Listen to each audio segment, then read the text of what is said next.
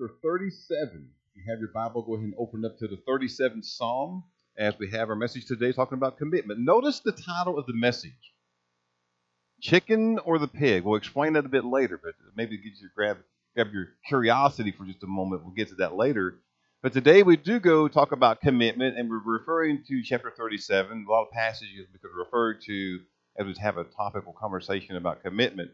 But before we get into all that, though, let's remember where we were at last week. Last Sunday, we turned to the Old Testament text in 2 Chronicles and read about the third king of Judah named Asa. Now remember that Asa did what was right in the eyes of the Lord and found favor, and Asa then removed the detestable idols and turned really the country Judah back to God. As a result, he was given, Asa was, victory over a massive Ethiopian army that way outnumbered him over 2-1. We learned that Asa's army that he had gathered numbered 300,000 spearmen with large shields, and additionally he had 280,000 archers from the tribe of Benjamin. But that was nothing in comparison to the size of the Ethiopian army, which well numbered over 1 million. And not only did they have 1 million men capable and ready for battle, they also had 300 chariots, which was like modern-day tanks, that was capable for the war and the battle as well. So Asa's fighting then massive odds, heavily outnumbered over 2-1, in a possible victory if Asa should engage in battle with the Ethiopians. But Asa recognizing this, remember we saw where he turned to the Lord in 2 Chronicles 14:11 and had a powerful prayer. He acknowledged the power of God, and he said, "O Lord, our God, we rely on you." In essence, we took that reliance that Asa then had upon the Lord and said he was ready to just submit or surrender to the will of the Lord and the outcome. We notice how God heard Asa's prayer and gave him the victory. But the key to Asa and his victory he had over this large Ethiopian army was the fact that he fully submitted and surrendered to God. He completely relied upon the Lord. He surrendered to the Lord and to his outcome. That was surrender. Well, today we then maybe change course a little bit, but not much. Meaning that today's message is similar to last week's message of surrender, waving the white flag, but we use a different word. We use the word commitment. Now, you might be thinking, well, why then would you have a similar message to last week, but change the wording from surrender to commitment? And that's a good question. And I have 2 reasons. First of all is that as Christians, as believers, we need to do both. We need to surrender, but we also need to fully commit. And then secondly, as I was thinking about this last week, I noticed that, well, in about a month, I'm going to turn 60. I'll be 60 years of age about a month, which makes my mother really old, okay? And she can't hardly believe she's going to have a child who's 60 years of age. But as I turn 60, preparing for that, I'm noticing how time really is going by rapidly, really quick. And as you get older, you recognize it. I mean, honestly, that's not the first time thinking about my age going to be next month of 60 and recognizing that time's going by pretty quickly. I've noticed this before. I mean, probably all of you noticed before, unless you're the age of 21 or under, you probably don't recognize it at all. Because it's hard then for teenagers, and particularly for children, to recognize how fast time goes by. But it indeed goes by rather quickly. And the more you mature, not get older, but the more you mature, you seem to recognize how quickly time passes. And then it's quite possible then, with the rush of days and the years passing, that we can maybe fail to make a commitment. Or that we somehow have to have a message to tell us we need to recommit. So if that's the message, if that's where we're at, then the message today is thinking about how we maybe need to renew our commitment. We had the message of surrender, now we have commitment. So with that then, the question comes to mind as we start the message and topical conversation about commitment. The question is this: what comes to your mind when you hear the word commitment? Because commitment in modern day is a word that sometimes is kind of tossed around rather casually, like a rag doll, which loses its meaning and purpose. I mean, in fact, one automobile manufacturer says they are committed to excellence. Professional athletes, business people, executives are all committed to their occupation. Scripture even tells us in Ephesians 5:25 that as husbands, we are to be committed, meaning we are to love their wives just as Christ loved the church and gave himself up for her. So it's a good thing to have commitment. In fact, some people would argue it's good to have commitment over anything. But I would argue that I'm not so sure about that. I mean, think about this. Is it good that back in a time when Hitler was coming to dominance, was it good to be committed to Hitler and his cause? I'm not so sure about that. Or what about the time whenever the crowd was gathering and the Pharisees were taking charge and Pontius Pilate had our Lord and they were yelling, "Crucify." Was it good to be committed to the cause of the Pharisees? So, yeah, it's good to have commitment, but commitment towards the right thing. So the point then is that of anything that we have desire to commit to, shouldn't it be Jesus Christ? And the obvious answer is yes, of course. Making a commitment to Jesus should be the very top of anything on the list to be committed to. And it happens to be then, as we turn to Psalm 37, we find the word commit being used here, and we can use it then for message to help us renew or be committed to the Lord. So stand with me this morning as we do to simply honor the reading of the word. Again, we're in Psalms chapter 37. Psalm 37, verse 1 through 6 is what we're going to be reading. Not a lengthy reading at all, but here's what the Lord tells us as we read his word. Psalm 37, verse 1. Fret not yourself because of evildoers. Be not envious of wrongdoers, for they will soon fade like the grass, and wither like the green herb. Trust in the Lord and do good. Dwell in the land and befriend faithfulness. Delight yourself in the Lord, and he will give you the desires of your heart. Commit your way to the Lord. Trust in him, and he will act. He will bring forth your righteousness as the light, and your justice as the noonday. Well, Father, Lord, we do come before you this morning, having read your word, and now praying, Lord, that your Spirit will lead and guide and direct. That the words said today, Lord, be words that you want to be expressed here this morning to help us see how today we need to maybe make a new commitment. Not saying we're not committed to you, Lord, but maybe today we need to make a new commitment to you in our lives. Because we live very busy lives and things can happen. So then, Lord, with this then message, let us hear it and apply it and make that commitment to you today. In Jesus' name we pray. Amen.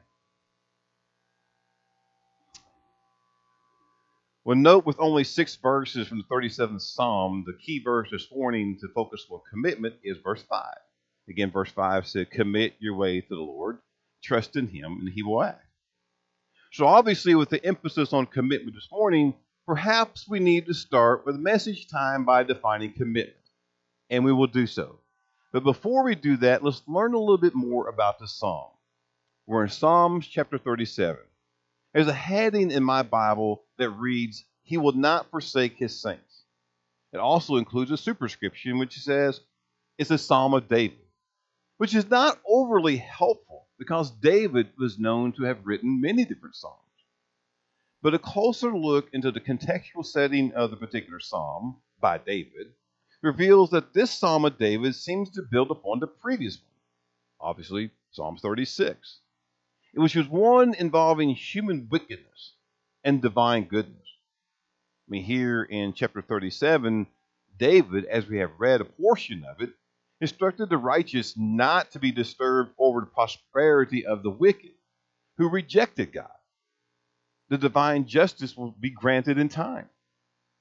So then what David does here then is he begins to help us understand how we should not be jealous of the prosperity of the wicked, is he uses several imperative verbs, to make sure we understand what action we should take. Notice in verse 1, he first says, "Fret not." Don't be worried. Fear not about the evil that be cast down, because they're going to fade away like the grass and wither like the green herb. So we should fret not and fear not. Secondly, he has the imperative to trust. Trust in the Lord continually and do good in verse 3. He also adds an imperative when he says delight. Delight in the Lord, and he shall bless you with the desires of your heart. And then finally, the fourth imperative is that where we're focusing on commit. Commit your way to the Lord.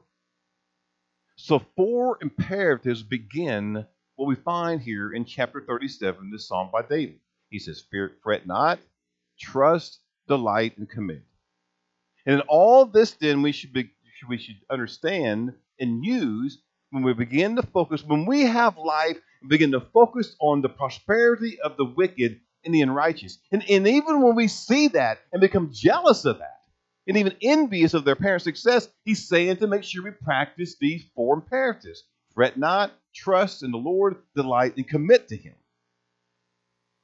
Use these 4 imperatives to help us when we have some jealousy over the prosperity or the seeming success of those who are unrighteous or the wicked. Back when I was in the chicken business working in Vicksburg, Mississippi, I had a coworker named Shantae. And Shantae would come to me. Her father actually was a Baptist preacher, but she couldn't quite get past the fact that she felt it was just really unfair that someone could be living a life rebelling against God in every way and just completely rejected his son, while simultaneously having much success in their life. I mean, only then to have them, as they live their life, to come to know Christ towards the end. She didn't think that was fair.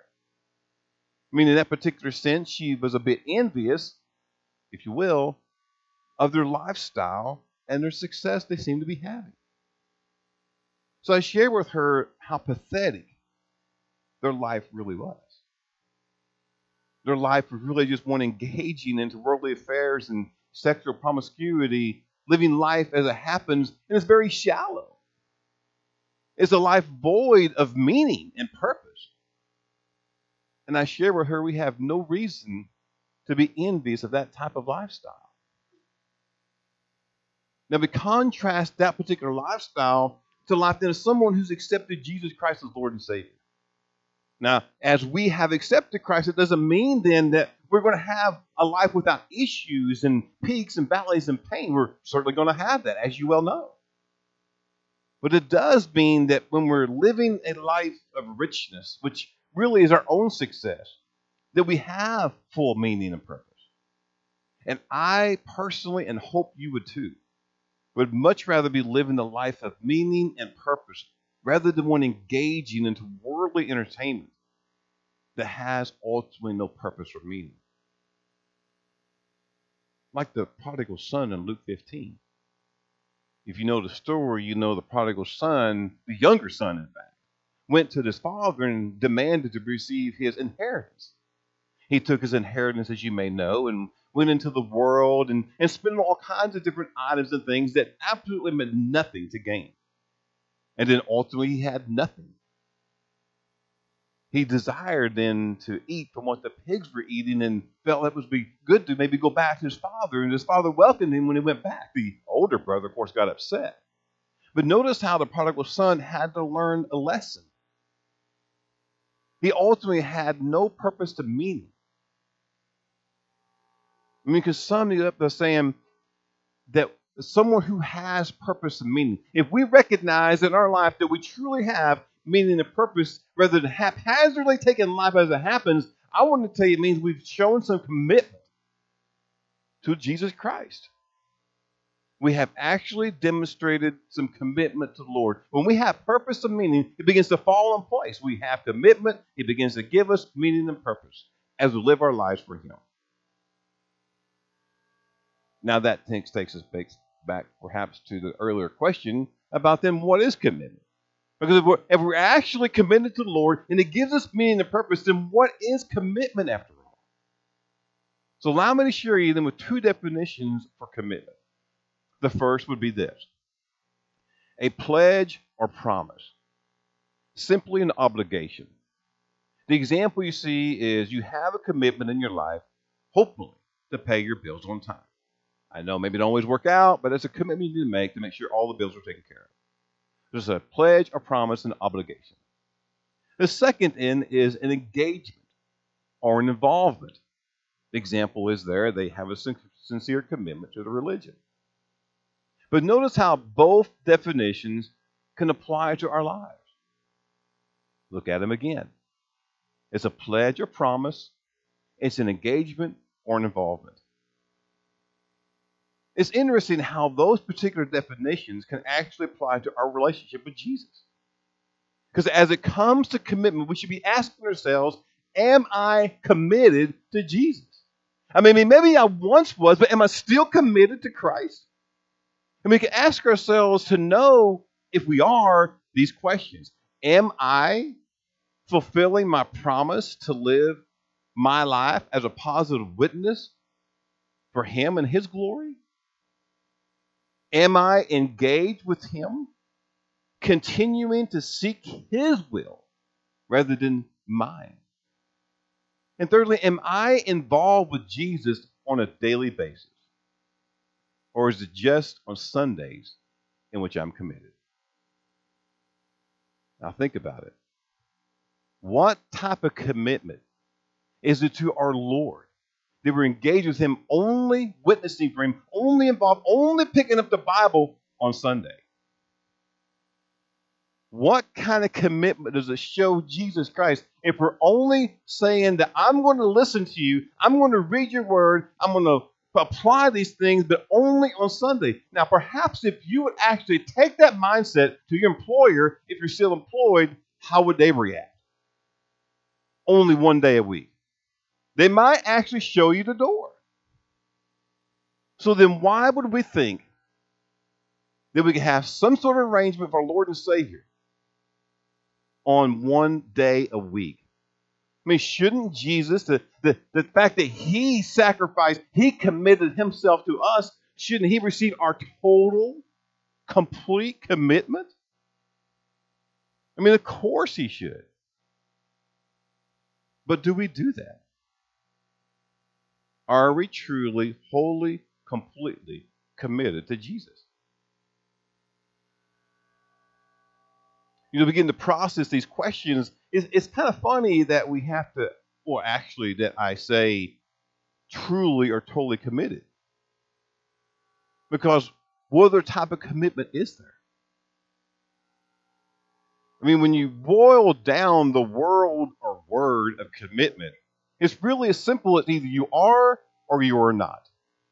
I mean, there's no such thing really by definition of a partial commitment. For example, if you begin to fly, when the pilot of a giant airliner is speeding down the runway, there's a certain point where he has to decide to remain on the ground.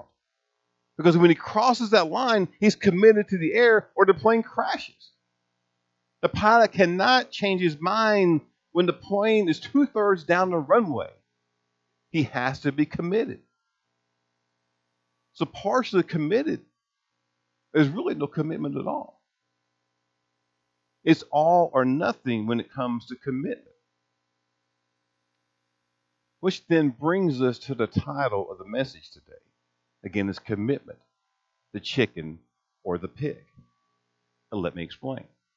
Perhaps you heard the story. If not, let me elaborate. A chicken and a pig are walking past a church building on a particular Sunday. And they notice the Sunday morning's message on the building, on the sign outside, the informational sign says, today, the message is about helping the poor. They walked a little further, and chicken suddenly comes up with a brilliant idea. He says, hey, brother pig, why don't we all feed the poor by giving them a nice breakfast of ham and eggs? The pig thought about it for a moment. He said, that's all right for you to say that because it's only a contribution for you, but for me, it's a total commitment. So you begin to process that. You see how the chicken only has to contribute the eggs for the breakfast, but the pig has to give his entire life with a ham. Chicken or the pig. So which are we then? Are we the chicken only giving a contribution when it's convenient, or are we more like the pig, totally committed to the cause? Now, I don't know what you may think about the illustration to make the point, but recognize that Jesus was never partially committed. He was just plain and simple committed to God the Father and lived his life for the sole purpose and will of God, and then took our place upon the cross. He was never partially committed, completely, wholly committed to the Lord and the cause. He took our place, demonstrating commitment for all of us. So then with that thought, we dig a little deeper now and examine our lives. And we too then reflect upon commitment. I mean, as noted earlier, we define commitment as a promise, an obligation, an engagement or involvement. And while that sounds like simple definitions, we need to complicate it just a little bit, or we tend to in our lives to complicate it. Meaning that each person, it means, commitment seems to mean something a little different for each person, or at least upon the circumstance. Now, if it's beginning to be confusing in what I'm saying, let me give you some examples to explain it, because every principle really remains the same, even though it may be different by person. So let me explain. To a boxer, to a person who boxes for a living, commitment is getting off the mat one more time after you've been knocked down. To the marathoner who likes to run, is running the extra 10 miles, even though when your strength is gone. It's commitment to finish the race. To the soldier fighting a battle, it's going over the hill, not knowing what's waiting on the other side, with reckless abandon to self.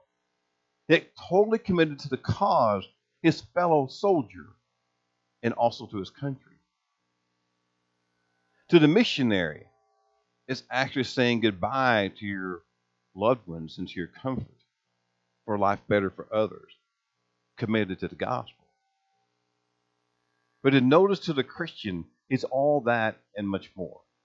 Because everyone who in life is watching you, is depending on you to get back off the mat again when you've been knocked down.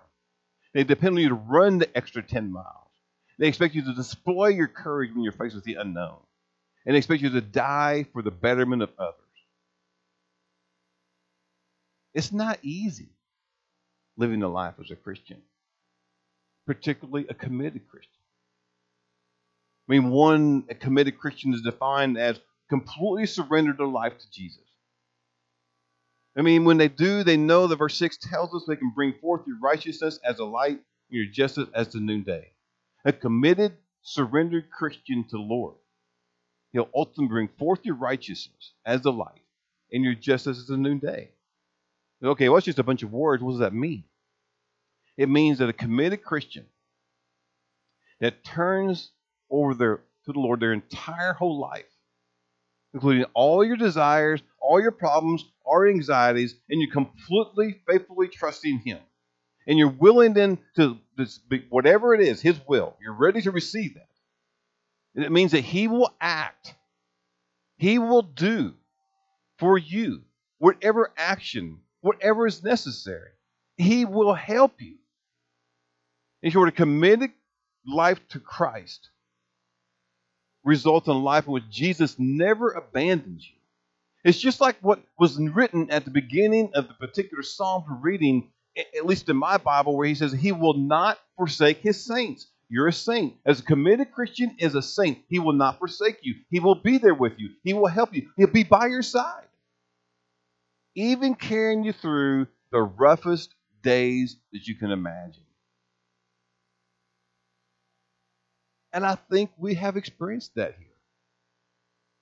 In our family, we have experienced committed Christians with God helping you through circumstances. Whether it was Tom, Nora, Nick had some difficulty, of course. Chris and Contine has been having difficulty with different times in their lives. With Bill, Juanita, Kimberly.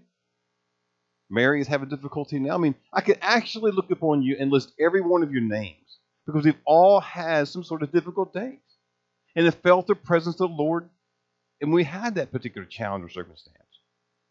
Now, that doesn't mean that we wouldn't need some encouragement along the way, but we're fortunate to have a family here that actually helped us in times with that encouragement that we needed because we are the family.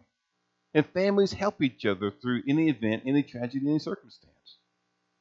So we have each other by our side. Because we're a family, we help each other through it. But the biggest thing about our family is the fact that we still have Jesus. I mean, who does not want Jesus beside them in our corner as our advocate? Every one of us obviously want Jesus by our side, helping us through every situation. I mean, 1 John 2:1 says we have an advocate with the Father, Jesus Christ the righteous. That Jesus is with us. John alludes to the fact that he speaks to the Father in our defense. He pleads our case before the Father. We need to face it. We have sin. And because we have sin, there's no one. We're all family, but we can't help each other with our sin. Only Jesus can actually cleanse us and give us a righteousness. And because that is the truth, we need to hear, we need to ask, have you truly, fully committed to the one, to Jesus, that has committed his life for you? Have you truly committed to Christ? It seems to be that for whatever reason, our commitment seems to wane. As we grow, as we accept Christ, we are excited, we're living for him. But it seems though, as life begins to happen, it almost gets in the way. At times it seems our commitment begins to wane or fade. And when that begins to happen, then that's when we need a message like this to remind us of how we need to stay the course and finish the race and maybe even recommit to the one who's committed to us. I mean, I understand. I lived it each and every day. Life gets hard. It gets in the way. And when we want to recommit or commit totally to the Lord, sometimes something happens and you just forget about it. The day goes on. So maybe we need to do this. Maybe we need to make ourselves a note. Then we place it on the mirror.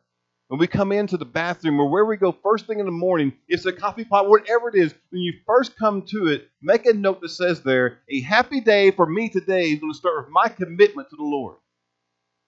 Put a note where you can see it early in the morning. A happy day for me today is going to be my renewed commitment to Jesus.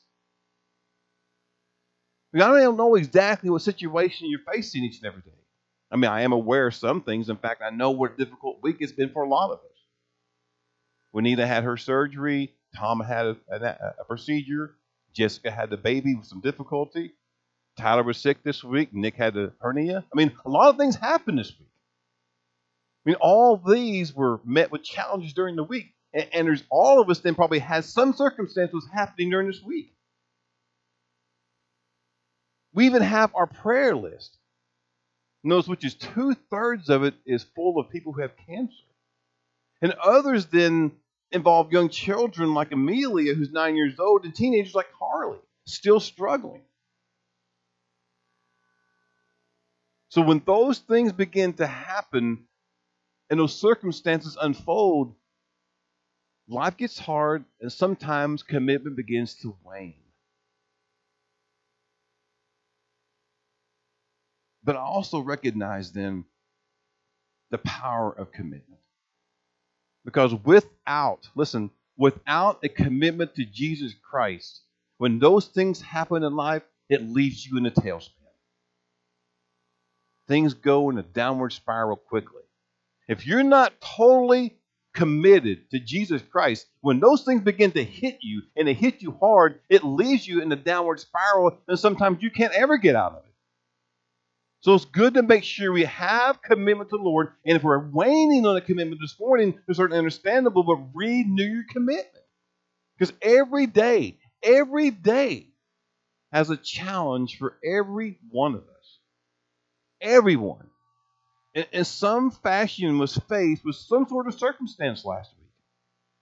But notice that every challenge, every event, every tragedy, everything that happens should be answered with a renewed commitment to the Lord, because He will be with you through it all to the very end. So it's not an overly complicated message by any means.